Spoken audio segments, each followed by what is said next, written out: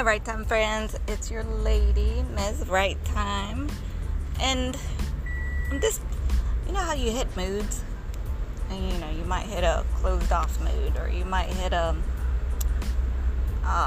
anxiety, bad mood, or might hit a mood that it's a story.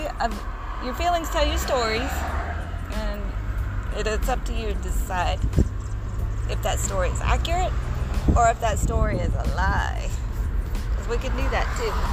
But today I'm just having a feeling of,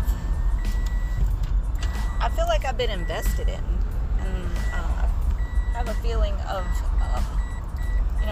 a great inner worth.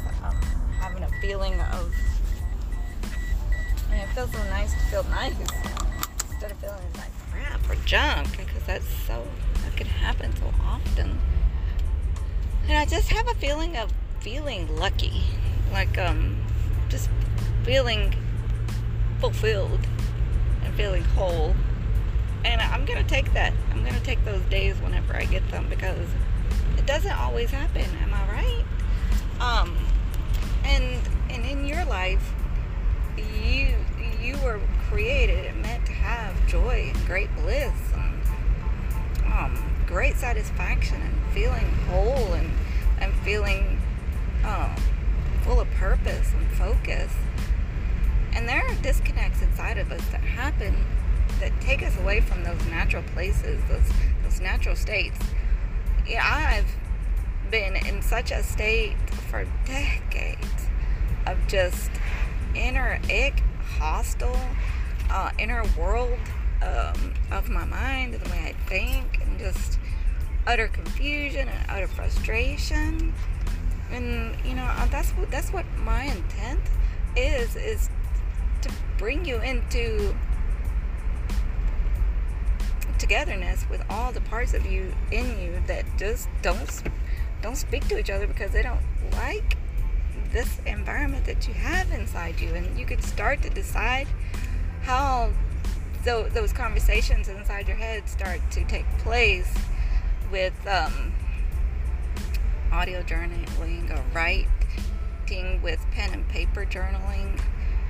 And the no is an easy no. It's not. There's conversations to be had. There's connections to be made. In my opinion, as it is, it's connection with God is one of those. And if our earth guys introduce us to our first exposures to God, because we don't know, right? Because our parents, they represent the authority of our lives and our souls for the moment. They teach us how to be human. They teach us what humans are like in the world. And sometimes those lessons aren't good lessons. They're not good examples. And they're definitely not something to live by and to have a good life or a fulfilled or a whole life inside, in your inner world. Because what is within will be without as well, outside of you. Meaning, like, what you think is large possibility and open possibility will be, or if you feel like there's just disgustingness, badness, then the world is that. So what it is within is also outside of you as well. So but I was getting on here, just there are sometimes I come to you with a confusion. I come to you feeling just like I need to work through something. I need to something is just in a state of unrest. But then, like one of these clouds cleared out of the sky moments, it's just fine.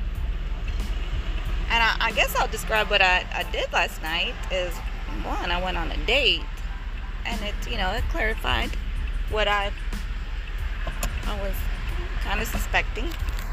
And then I was able to come to a decision, and then I went out after because it just didn't feel like going home. I went to a bar. I'll just be honest with you. And I met friends. I've met people. So I think maybe what helped me be happy is talking to people. And then I'm going to tell you this is I had a nice conversation with my daughter, like a 20-minute, 15-minute conversation. And that also made me happy. I bet that's what happened too. Is because, when your kid grows up and they've got their own lives, and you go, wow, I didn't realize how much I missed them. I think it made me happy just to talk to her, to kiddo. I think I'm really, really close to that girl, that little kiddo. So that makes me happy. I think that's what it was. You just don't know until you start to just have a talk. This is an audio journal, friends. That's how I was able to make a connection with myself. And now I can do that. I can think about how to reproduce that. And even though I won't be able to reproduce spending time with her because she's diminishingly spending less time with me, or maybe I should say increasingly spending less time with me,